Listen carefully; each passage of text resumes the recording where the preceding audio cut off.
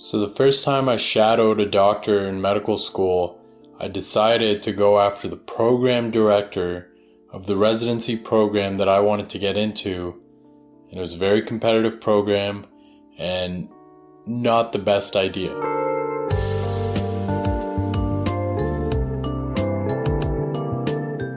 So shadowing doctors is a great way to figure out sort of if you're at the pre-med level, if you even want to be a doctor, or more importantly, once you're in medical school, kind of deciding what specialty you want to do. It's a great way to figure out what the day in the life actually looks like, and talking to these people, getting advice from them, is just a really good thing to do. Because no matter how much you read about a specialty or you see it on like social media or TV or whatever, you really don't know what it's like until you're in the trenches and you're ready to roll. So it's a great opportunity regardless of whatever level you're at, and I highly recommend that you do at least a couple of shadowing experiences just to figure out, first of all, like I said, if you're an undergrad, whether you want to be a doctor or not.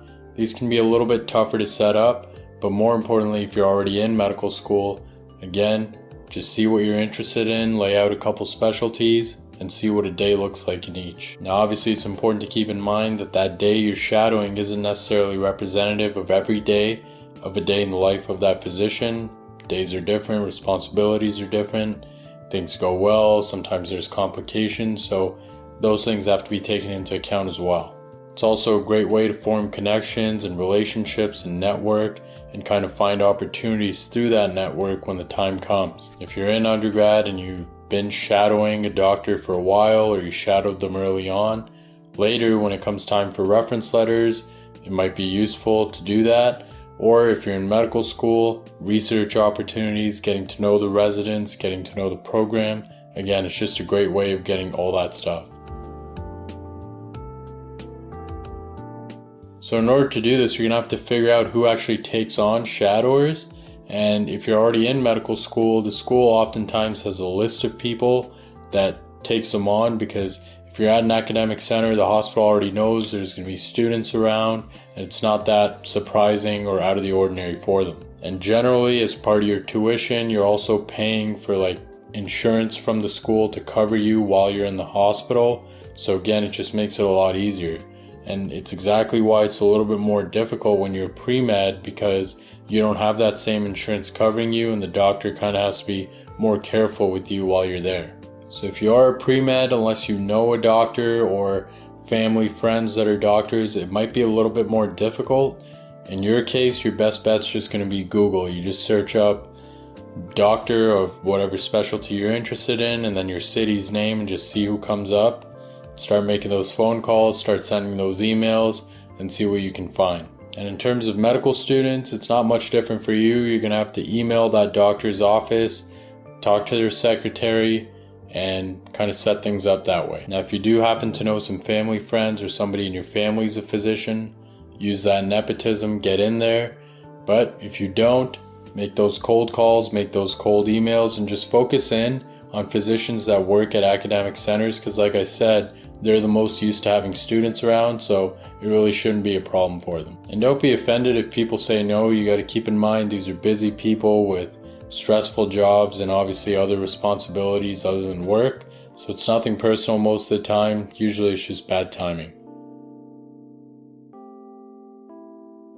So after you've found who you kind of want to shadow with, you're going to have to communicate with them, and this is usually done by email.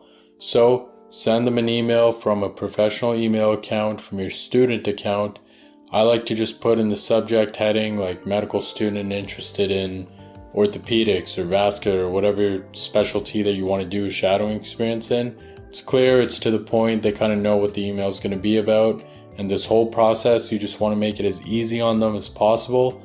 Take all the stuff off their plate that you can, and just leave them with a simple yes or no answer. Now you want to email them quite a bit ahead of time, 2 weeks, a month, really just depends on the specialty, and give them a few different dates and times that you're available so that they can kind of just choose what the best time is for them. And again, don't be too wordy with the email, just get straight to the point. Hey, Dr. Whoever and co, or the secretary's name, whatever it is, my name is this, I'm a student here, I'm interested in this specialty. I was hoping to do a shadowing experience with you. please let me know if this is possible. Below are some dates and times that I'm available. That's it. You don't need to get fancy with it. You don't need to waste your time with a whole poem about their specialty.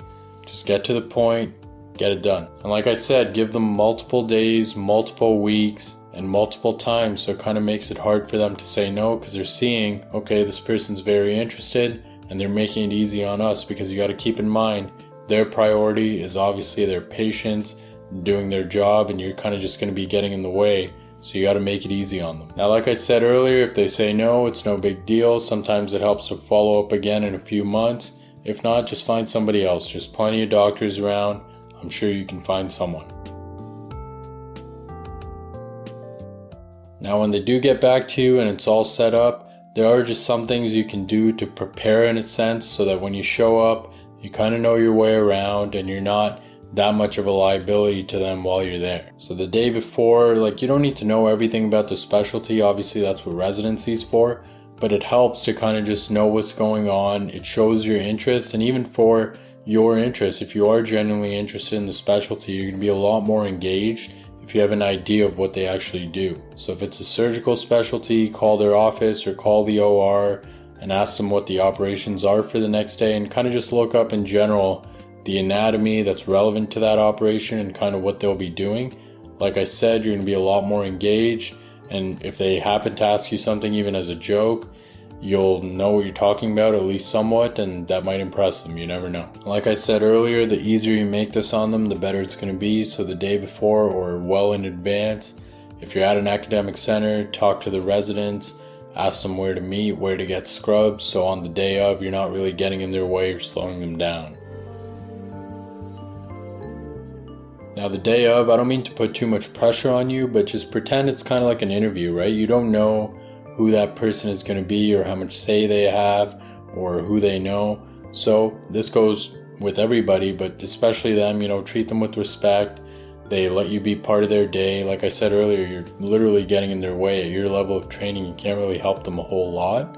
So be grateful, be thankful, be respectful to everybody, the secretary, everyone that's there, the patients obviously, and the physician that you're working with. So dress well, present yourself well. First impressions are everything, so you don't want to show up there looking like a mess and it just looks totally unprofessional. Be on time, preferably earlier. Like I said, introduce yourself to everybody, not just the physician, and be very nice. Remember to enjoy yourself. It's your day, experience it, see what that specialty is like. When it's appropriate and there's some time, ask some questions, get to know the people. Just have fun with it, but be professional and try your best to stay out of the way. Which brings me to the next point, be engaged, but stay out of the way. So try and be a fly on the wall. And like I said, when it's appropriate, for example, if it's a surgery and they're closing skin, the tough part of the operation's over, by all means, go ahead, ask some questions.